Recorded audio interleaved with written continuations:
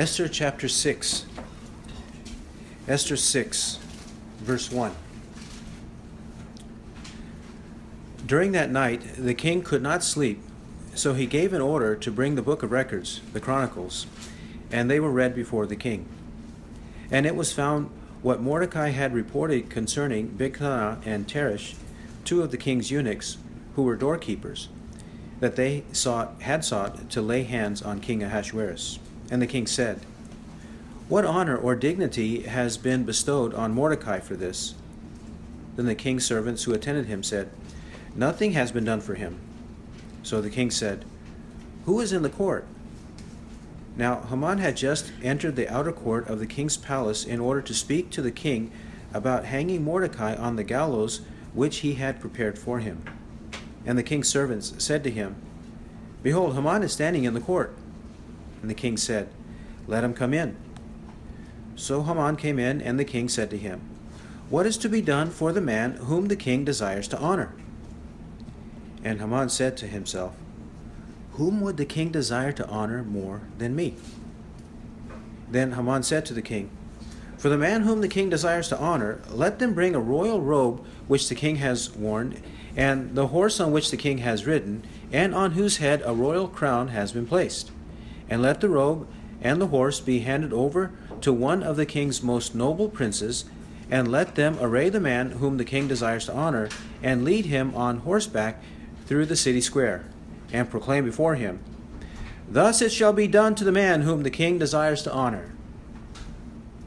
Then the king said to Haman, "Take quickly the robes and the horse, as you have said, and do so for Mordecai the Jew, who is sitting at the king's gate.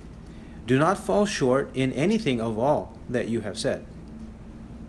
So Haman took the robe and the horse, and arrayed Mordecai, and led him on horseback through the city square, and proclaimed before him, "Thus it shall be done to the man whom the king desires to honor." Then Mordecai returned to the king's gate, but Haman returned home mourning, with his head covered. And Haman recounted to Zeresh his wife and all his friends everything that had happened to him. Then his wise men and Zeresh his wife said to him, "If Mordecai, before whom you have begun to fall, is of Jewish origin, you will not overcome him, but will surely fall before him." While they were still talking with him, the king's eunuchs arrived and hastily brought Haman to the banquet which Esther had prepared. Verse 1, during that night, the king could not sleep. The night is the night of the first banquet. We know from the previous chapter that Esther has a request, a special request of the king, and she prepares a banquet for him and for Haman. Between the first and the second banquets, there's a second one about to happen on this day, which we'll read about in chapter 7. Here, during this night, Haman could not sleep. It doesn't tell us why he could not sleep, but it must have been God. It must have been God who disrupted him and caused him not to be able to sleep. And because he couldn't sleep, he gave an order to bring the book of records, the Chronicles, and they were read before the king. Because he couldn't sleep, he didn't desire to eat something, to drink something, to take some medicine, to be with one of his wives, or to call in the musicians, or anything like that. Nothing. He didn't ask for any of that. He could have asked for something besides the book of records, the Chronicles, in order for him to occupy his time, to pass the time. He could have brought anything else, but he brought this. And this book of records, we read about this in chapter 2. In chapter 2, when there was a plot to assassinate the king, two of his officials were discovered by Mordecai. Mordecai informed Esther, and Esther informed the king in Mordecai's name. It was investigated, and the two assassins were discovered, and they were caught and then executed. It says in 2:23, the last verse, "Now when the plot was investigated and found to be so, they were both hanged on a gallows, and it was written in the book of the Chronicles in the king's presence." The book of the Chronicles, or as it says in chapter 6, verse 1, the book of records, the Chronicles, that is, Of all the events throughout the time of the Persian Empire and during the reign of Ahasuerus, records were kept of incidents that occurred in the kingdom. This is also mentioned in chapter 10 verse 2. Specifically, it is a book of chronicles of the kings of Media and Persia, it says, and all the accomplishments and his authority and strength and the full account of the greatness of Mordecai to which the king advanced him, are they not written in the book of the chronicles of the kings of Media and Persia? These kingdoms, who at this time were united to defeat their previous enemy, the Babylonians, they kept a book of records. Various kingdoms in the ancient world and even in the modern world, they keep a book of records or a chronicle of all the events that go on, all of the events related to the government, the things that happen. We have record of Babylonian chronicles, Assyrians, the kings of Israel and Judah also kept chronicles. We read about them in the book of Kings and Chronicles. The book of Chronicles is a record book of the major kings, or all the kings of Judah, the southern kingdom. A record of what happened during their reign. Well, this is the kind of book that he wanted presented before him. Now you can imagine, of all the events throughout his reign so far, and all the events that have happened throughout the Persian Empire from 539, at least 539 BC onward to 332 BC, when Greece defeated the Persians, that up until this point, which was about 480 BC, from 539 to 480, there would have been many events that would have been recorded. There are many things that happened. Yet notice in verse 2 where they happened to read. And it was found written what Mordecai had reported concerning Bigthana and Teresh, two of the king's eunuchs who were doorkeepers, that they had sought to lay hands on King Ahasuerus. Throughout the night, it doesn't tell us how long he tossed and turned and could not sleep before he called for this book of records, the Chronicles, to be brought. It doesn't tell us, but he does get to a point, or the reader of the king does get to a point where this report is recorded of how Bigthana and Teresh, two of the eunuchs who were doorkeepers, wanted to lay hands on the king, wanted to assassinate him. They happened to come to this point. Now, in human events, they happened to come to it, but according to divine appointment, it happened strategically. God ordained that they would come to this point. Now, when they did come to this point, the king noticed something. There was something missing in the record. And this is what happens in verse 3. And the king said, "What honor or dignity has been bestowed on Mordecai for this? What kind of reward did he get for doing this?" Because it wasn't recorded in the book. Somehow that was overlooked. Somehow the king didn't issue a reward. Somehow somebody didn't record a reward. Or something is amiss, and the king knows that. So he asks the question, what honor or dignity has been bestowed on Mordecai for this? His officials are around him. They're helping him. They're reading the book to him. And he asks, what's been done? The king's servants who attended him, who are right there, who attended him said, nothing has been done for him. They would have known. It was recent enough in history that they would have known just a few years before. And they said, nothing's been done. Mordecai, he's still doing his official duty there in the court. He hasn't been promoted. There's been nothing, no kind of celebration. Nothing has been done on behalf of Mordecai. They say nothing. They tell the truth, thankfully. And verse 4, so the king said, who is in the court? For some reason, he knows somebody has come to the court. Somebody has come early in the morning. It must have been at least dawn. It must have been that early in the morning, because the previous night, when Haman went home, Zeresh and his friends, his wise men, said, make a gallows, and then in the morning, go to the king, go to Mordecai, and ask him for Mordecai's execution. So he comes early in order to make sure that that happens. And the king, in some way, he knows that somebody is there, but he wants to make sure and find out who's there. Now Haman had just entered the outer court of the king's palace in order to speak to the king about hanging Mordecai on the gallows which he had prepared for him. He had just arrived and wanted to request Mordecai's head. He wanted Mordecai to be killed. This is his intention. Haman's intention is to destroy Mordecai. That's clearly the case. Verse 5, and the king's servant said to him, behold, Haman is standing in the court. And the king said, let him come in. Haman is the number 2 man in the kingdom, the right-hand man of the king. There are others who are princes of the Persian Empire, 7 of them, but Haman is even above them and right next to the king in terms of authority and stature and position. So naturally, if he hears Haman is there, I've got a question. Let me just consult this one who's number 2. That would be natural for him to do it.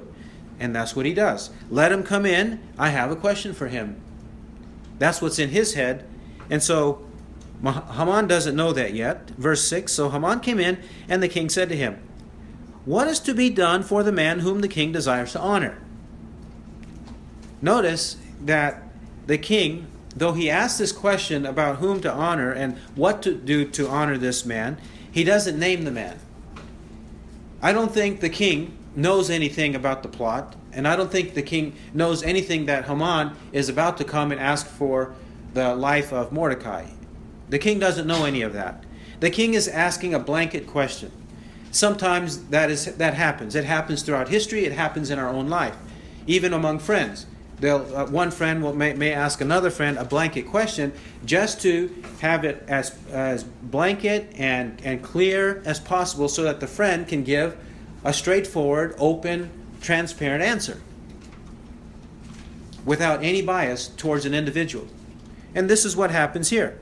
The king does that. I just want you to tell me what's on your mind when I ask you this question. And notice what happens. And Haman said to himself, literally, Haman said in his heart. What he said in his heart means he's thinking.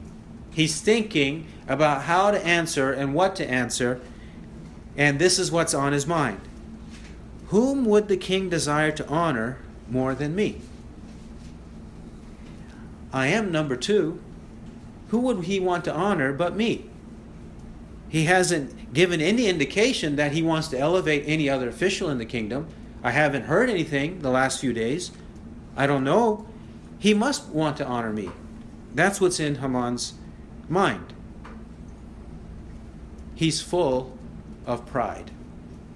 He can't imagine there being anybody else who would deserve an elevated status in the kingdom but himself. That's how full of arrogance, pride, hubris he is. We'll also note here in verse 6, there are several incidents in this chapter. The sleep, where they find on the pages of the Chronicles about Mordecai. And even here, this note in verse 6, Haman said to himself, how would these things happen, or how would these things be recorded unless they were divinely known and then divinely recorded? Who else would know throughout all history what was in Haman's mind at this point? He didn't have very much time to tell anybody else. We'll see later in this chapter and in chapter 7. It has to be by divine inspiration that the Holy Spirit has these words recorded here and all of these incidents recorded, because all of it's happening because of God's providence. Then Haman thinks these things, and verse 7, then Haman said to the king, for the man whom the king desires to honor, let them bring a royal robe which the king has worn. A royal robe which the king has worn. This would be extra special because only the king would wear it. Anybody else who might want to wear the king's robe might be indicating that he wants to usurp authority, that he wants to overthrow the kingdom, that he is an insurrectionist or something, that he thinks he himself is a king or should be king. That's the same with all of these other qualities. The horse on which the king has ridden Only the king has, not anybody else, only the king. And on whose head a royal crown has been placed. Only the king would have the royal crown, nobody else. No, none of the other officials, and none of the other people in the kingdom, any of the commoners in the kingdom. Nobody would have had any of this. So it would be extra special to have this honor, to be associated so closely with the king and have a privilege that nobody else has ever had. To wear these things and to ride on the king's horse. And verse 9, let the robe and the horse be handed over to one of the king's most noble princes, and let them array the man whom the king desires to honor, and lead him on horseback through the city square, and proclaim before him, thus it shall be done to the man whom the king desires to honor. Let the robe and the horse be handed over to someone, one of the king's most noble princes, and let that noble prince do all of this, array the man, prepare the horse, put him on the horse, and then lead him. Lead the procession so that people throughout the city, many people can see with their own eyes that King Ahasuerus really wants to honor this man. And he has to say, the one who leads this procession has to say to all the people, thus it shall be done to the man whom the king desires to honor. Now, I know it doesn't tell us how many times this had to be said, but it must have had to be said more than once. Otherwise, just one audience would have heard it. Either they had a banner with this on it, and he occasionally said it, or he was saying it constantly, maybe also with a banner, with these words. And this is the setup. This is what Haman wants done, and he wants it done to himself. Talk about audacity. This is the way he is. Verse 10. It turns on him. Verse 10. Then the king said to Haman, take quickly the robes and the horse, as you have said. It's your idea. It's brilliant. It's your idea. And do so for Mordecai the Jew. And do so. Notice, that's a command, an imperative. Do so. You do so. Do so for Mordecai the Jew. The king happens to mention the ethnicity of Mordecai. The ethnicity of Mordecai is that was loathed by Haman. He didn't like it at all. He hated Mordecai and all the Jews. He had called for the issuance of a decree earlier in the book. And Mordecai the Jew, who is sitting at the king's gate, he's right there. Hurry up and go do that now. Immediately, quickly, go do it. And in case Haman or anybody would want to alleviate any of these honors, to shortchange Mordecai, he says, do not fall short in anything of all that you have said. Don't go around, don't cut corners. Do everything you just said. You do it, and you do everything that you just said. Remember, the king doesn't know anything about Haman's intentions against Mordecai. He doesn't know any of this. All of this is happening through human events, divinely orchestrated. This is how it's happening. God is in control of all of this. Do you think Haman would dare to disobey the king? Absolutely not. Verse 11. So Haman took the robe and the horse and arrayed Mordecai and led him on horseback through the city square and proclaimed before him, thus it shall be done to the man whom the king desires to honor. He prepared the robe, the horse, and arrayed Mordecai and led the procession through the city square and proclaimed before him this very thing. Thus it shall be done to the man whom the king desires to honor. All this while, Mordecai would not give homage and bow down before Haman. And now it's turned upside down. Now Haman has to give honor to Mordecai. 12. Then Mordecai returned to the king's gate Later that same day, he returned to the king's gate to do his duties. But Haman hurried home, mourning, with his head covered. He rushed home, crying, weeping, and he covered his head. He's humiliated. He's humiliated and grieving over this turn of circumstances. He could not imagine that this would ever happen to him. He was so blinded by his pride, he could not imagine that there was a pit in front of him and he was about to fall into it. And the pit was something he ordered to be dug out. But now it's happened. And now that it has happened, he's rushing home because he needs to be consoled by his wife and friends. And he's mourning, and he covers his head in shame and humiliation. At his house, verse 13, Haman recounted to Zeresh his wife and all his friends everything that had happened to him. Then his wise men and Zeresh his wife said to him. He recounts it all to his wife and friends, who are also called his wise men. These friends or wise men would have been prognosticators, politicians, men who understood the time, priests, the ones who dealt with horoscopes and astrology, things like that. They would have been what in the New Testament, Matthew chapter 2 calls magi. Or in the book of Exodus, Exodus 7, the ones that were the counselors of Pharaoh, they were called magicians or sorcerers. So these religious people who understand the times and give counsel to the king on how he can orchestrate things and work out everything for the betterment of his kingdom so it can prosper and he can have a long life. All of these officials, these princes, they have a collection, some group that give him advice. And that's who gave him this advice.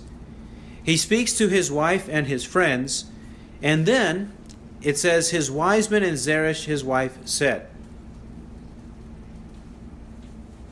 Apparently, this idea or this thought first arose with the wise men who were attuned to the culture and attuned to all of the events and the happenings of the kingdom.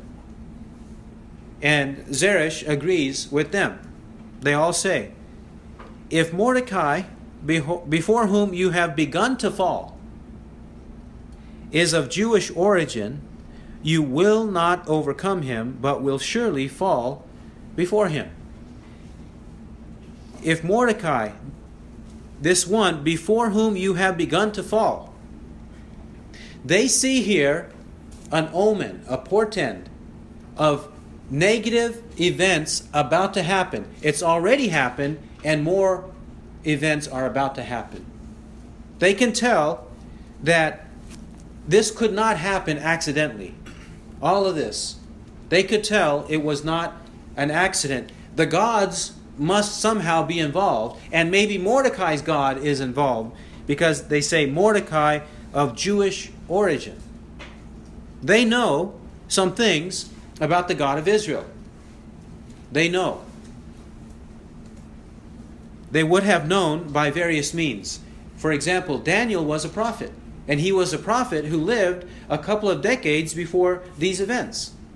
He was a prophet, a Jewish man, a prophet in the court of the king of Persia, in Cyrus and in Darius' reign, in the reign of both of those kings, which were predecessors of Ahasuerus. It's not uncommon or unthinkable that people who were not of Jewish origin would know something about the Jewish religion and about the Jewish scriptures. They would have had access to them. And here, they know what God has said to some extent in the Old Testament. They say, you will not overcome him. It won't happen. You will not overcome him, but will surely fall before him. Surely fall. It will absolutely, certainly happen. You won't overcome, and you're going to fall. There's nothing you can do. You have made yourself an enemy of God. The one who blesses you I will bless, and the one who curses you I will curse. Genesis 12:3. And they knew what happened in Daniel's case. Daniel's 3 friends were spared from the fire. Daniel himself was spared from the lion's den. And Daniel's enemies were thrown into the lion's den. The reversal of circumstances occurred on them. In the same way, they know. They know something. It doesn't tell us what they know, but they do know something about the God of Israel, the God of the Old Testament. They do. And this is what they declare. 14. While they were still talking with him, the king's eunuchs arrived and hastily brought Haman to the banquet which Esther had prepared. While they're discussing all this, it doesn't seem like they got very far. And while they were still talking, the eunuchs arrived and quickly brought Haman to the banquet. And this second banquet we'll read about in the next chapter. This is when Esther announces her dilemma. The king is stunned, and then the king orders for Haman's execution.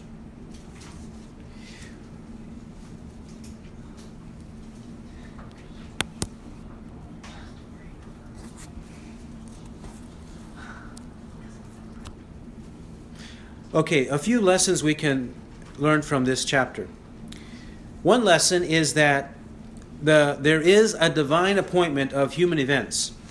We saw here that the sleep or loss of sleep of the king, the book, and where they read in the book, the things that Haman did at the right time, and when he came and presented himself to the king at the right time, and what was in his mind, what came out of his mouth, and then the king's reaction to it all. He thought it was a brilliant idea.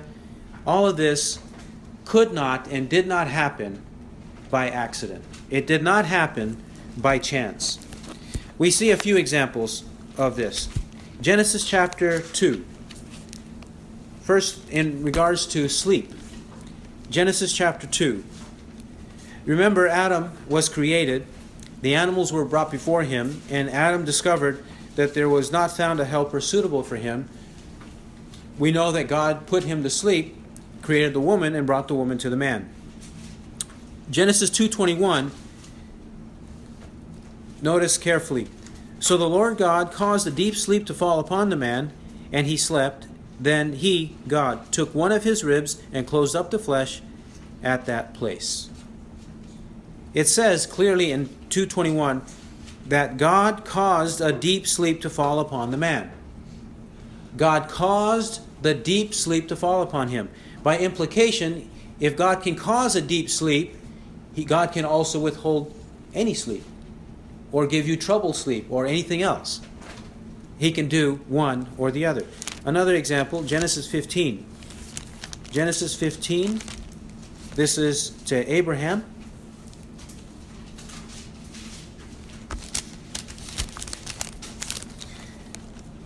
Genesis 15 and verse 12. Now when the sun was going down, a deep sleep fell upon Abram, and behold, terror and great darkness fell upon him. Then God presents his word to Abram in the sleep, in the deep sleep.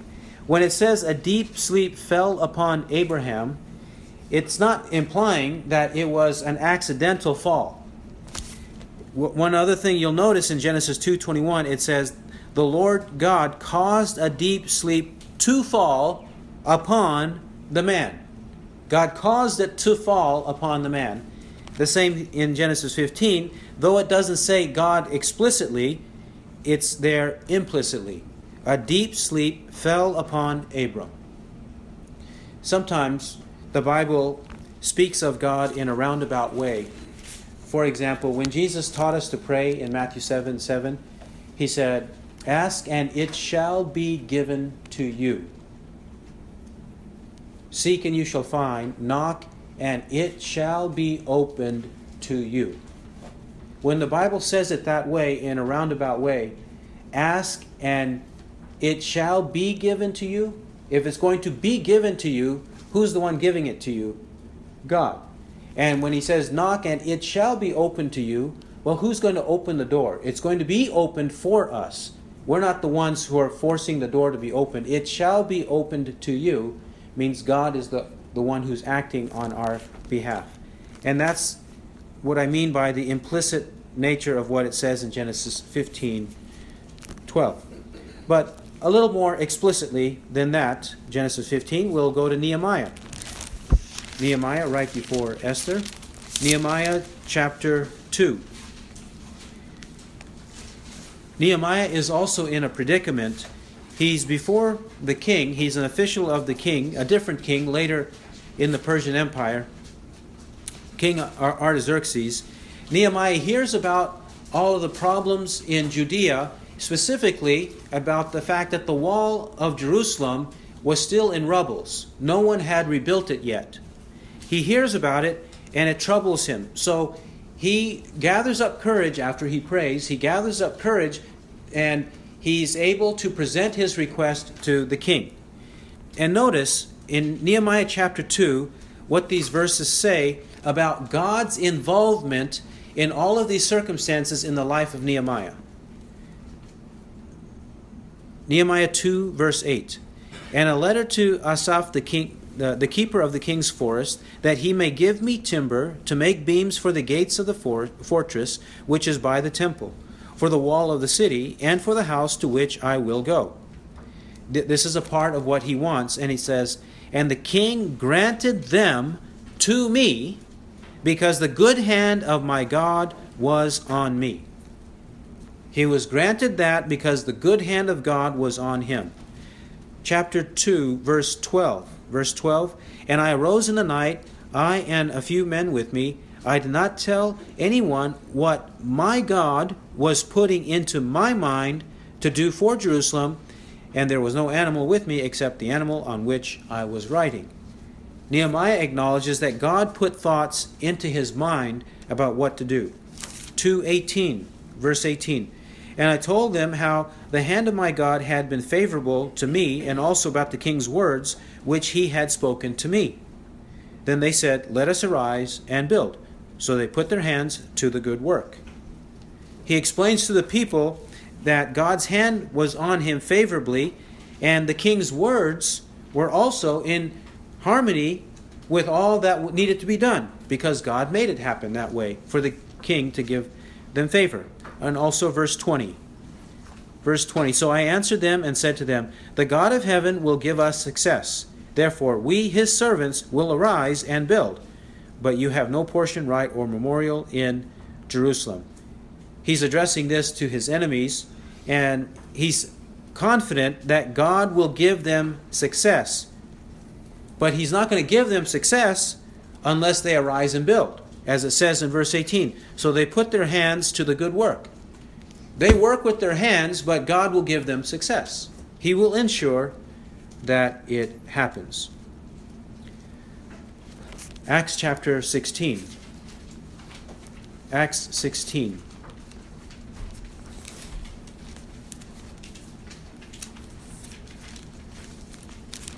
Acts 16:25. Paul and Silas had been persecuted, mistreated, beaten, and thrown into prison. And while they're in prison, they are bound, they are wounded. But verse 25 says, but about midnight, Paul and Silas were praying and singing hymns of praise to God, and the prisoners were listening to them. And suddenly there came a great earthquake, so that the foundations of the prison house were shaken, and immediately all the doors were open, and everyone's chains were unfastened. Do you think that when they are praying and singing, and the prisoners are listening, that this earthquake that happened at that time happened without God's intervention? No way. Absolutely not. It also says that the foundations of the prison house were shaken, and immediately all the doors were opened, and everyone's chains were unfastened. What would the earthquake have to do with opening all the doors, making sure that every door was opened and that every chain was unfastened? That had to be God. It had to be God at work through natural and human events. God at work. So when we read about what happened in Esther chapter 6 and throughout the book, and for that matter, anywhere in the Bible or anywhere in our own Christian life, we do acknowledge human events, but we must not make those human events devoid of divine providence. God is at work in everything that happens. A second lesson we can learn is that these events can teach us and should teach us how to follow good examples and how to shun bad and evil examples. Whenever the Bible has a good model, we ought to emulate the good model. And whenever the Bible presents to us an evil man or evil circumstances, it will also should teach us lessons about what evil is and our relationship to evil, that we should avoid it. Romans chapter 4.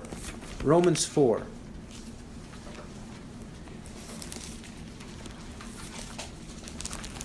This is a good example.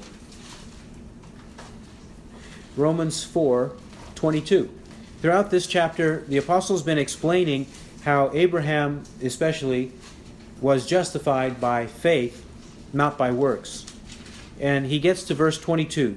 Romans 4:22, he says, "Therefore also it was reckoned to him as righteousness," to Abraham as righteousness. Now, not for his sake only was it written that it was reckoned to him, but for our sake also, to whom it will be reckoned, as those who believe in him who raised Jesus our Lord from the dead, he who was delivered up because of our transgressions and was raised because of our justification. Verse 23, why is it written in the Scriptures, Genesis 15:6, it was reckoned to him as righteousness, or the Lord reckoned it to him as righteousness? Why is it recorded there? It's recorded there, according to this verse, that it's not there just for his sake, it's there for our sake. So that we also might be reckoned righteous, that we also might emulate the faith of Abraham. It's there for our benefit. Not only his, and not only for his contemporaries, or just the next generation after him, just for Isaac's benefit. No. It's for all of our benefit throughout history. Chapter 15, Romans 15, verse 4. 15:4. 15:4. For whatever was written in earlier times was written for our instruction. Our instruction. That through perseverance and the encouragement of the Scriptures we might have hope. Whatever was written in earlier times. He's not talking about apostolic times. He's talking about prophetic times, the Old Testament. Whatever was written in the Old Testament was written for us, to teach us, for our instruction. Why? That through perseverance and the encouragement of the Scriptures we might have hope. There's need of perseverance, there's need of encouragement, there's need of hope. And all of this comes through the Scriptures, by knowing the Scriptures. And in this case, how the saints of the Old Testament went through sufferings and afflictions, they persevered because they had hope set before them.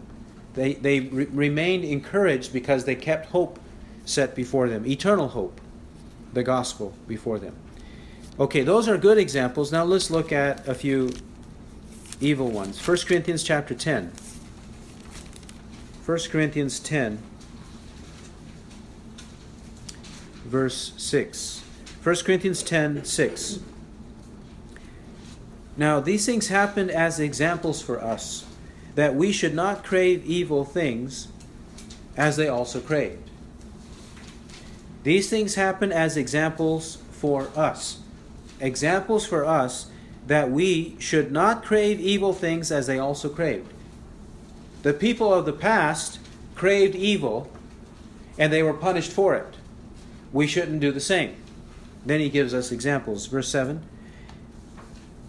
And do not be idolaters as some of them were, as it is written, the people sat down to eat and drink and stood up to play. Nor let us act immorally, as some of them did, and 23,000 fell in one day. Nor let us try or tempt the Lord or tempt Christ, as some of them did, and were destroyed by the serpents. nor grumble as some of them did, and were destroyed by the destroyer. All of these are evil examples of idolatry and immorality. 11. Now these things happened to them as an example, and they were written for our instruction, upon whom the ends of the ages have come. They're there as an example, and all of these are evil ones, for our instruction, to teach us. Why do we need to be taught? Somebody might say, why do we need to be taught? Aren't we better than the people of Israel? Aren't we better than the Pharisees and the Sadducees? Look at verse 12. Therefore, let him who thinks he stands take heed lest he fall. You think you're better than they are?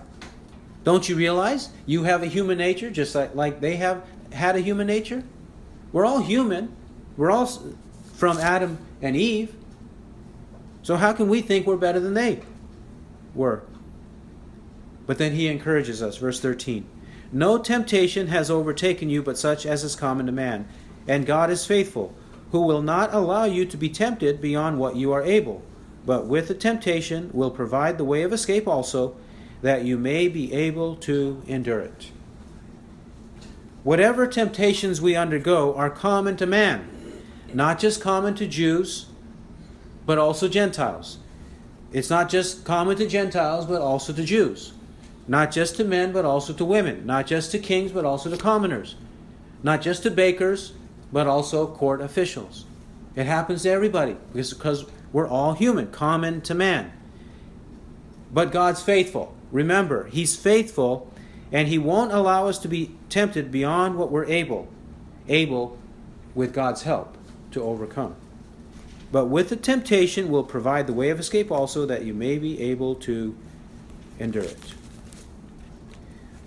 One more verse, and that will be in Jude. Jude 7. When we think about these good and bad examples, are we just talking about morality and how to lead a good life? Or does it have to do with more than just this life when we look at these good and evil examples? Let's see what Jude says in Jude 7.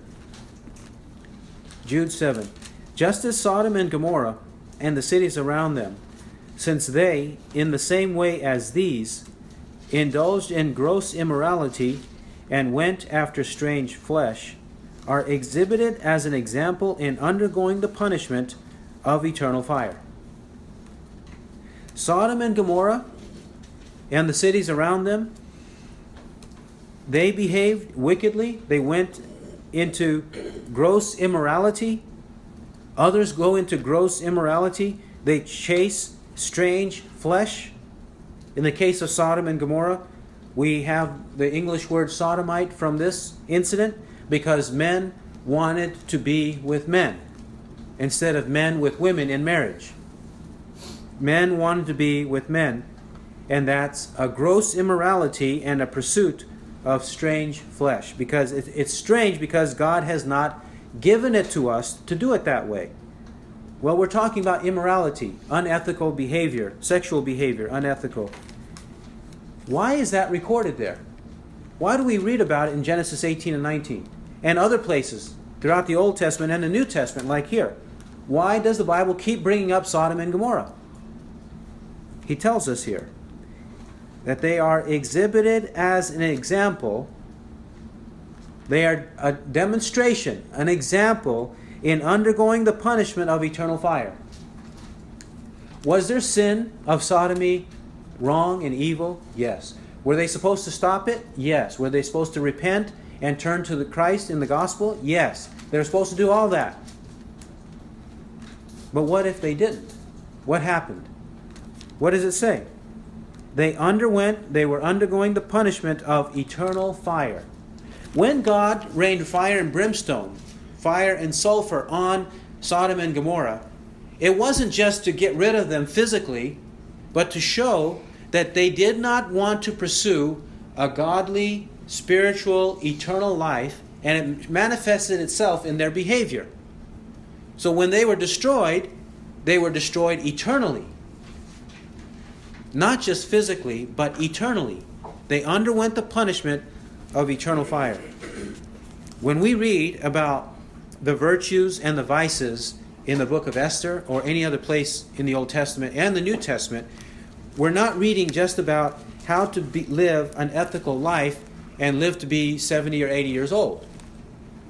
We're reading about spiritual life, eternal life, godliness, holiness, knowledge of God, true knowledge of God through Jesus Christ. And if we have that, how it benefits us ultimately to eternal life or punishes us in eternal perdition. Then, one more point to make, one more lesson. And that is that God turns arrogance into humiliation. God turns arrogance into humiliation, and the reverse is true. God turns humility into exaltation. Arrogance is humiliated, and then humility, true, godly, sincere humility, is elevated. This is what God does. We know that that's what He does in the book of Esther. Let's see some other examples of God doing so. In the book of Proverbs. Proverbs chapter 11. Proverbs 11.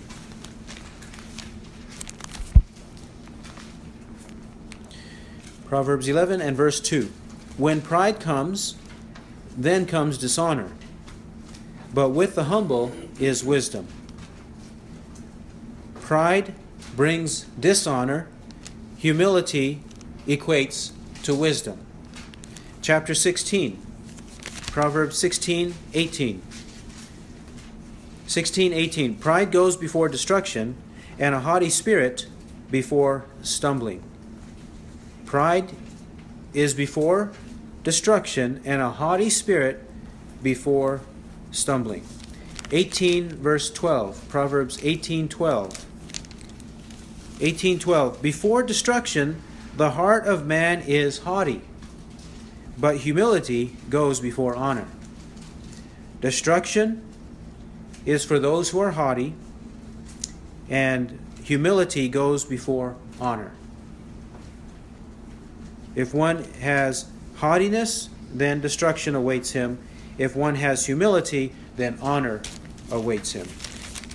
29:23. Proverbs 29:23. A man's pride will bring him low, but a humble spirit will obtain honor. A man's pride will bring him low, but a humble spirit will obtain honor. And also a couple from Luke. Luke chapter 14. Luke 14:11, Jesus said, "For everyone who exalts himself shall be humbled, and he who humbles himself shall be exalted." And 18:14.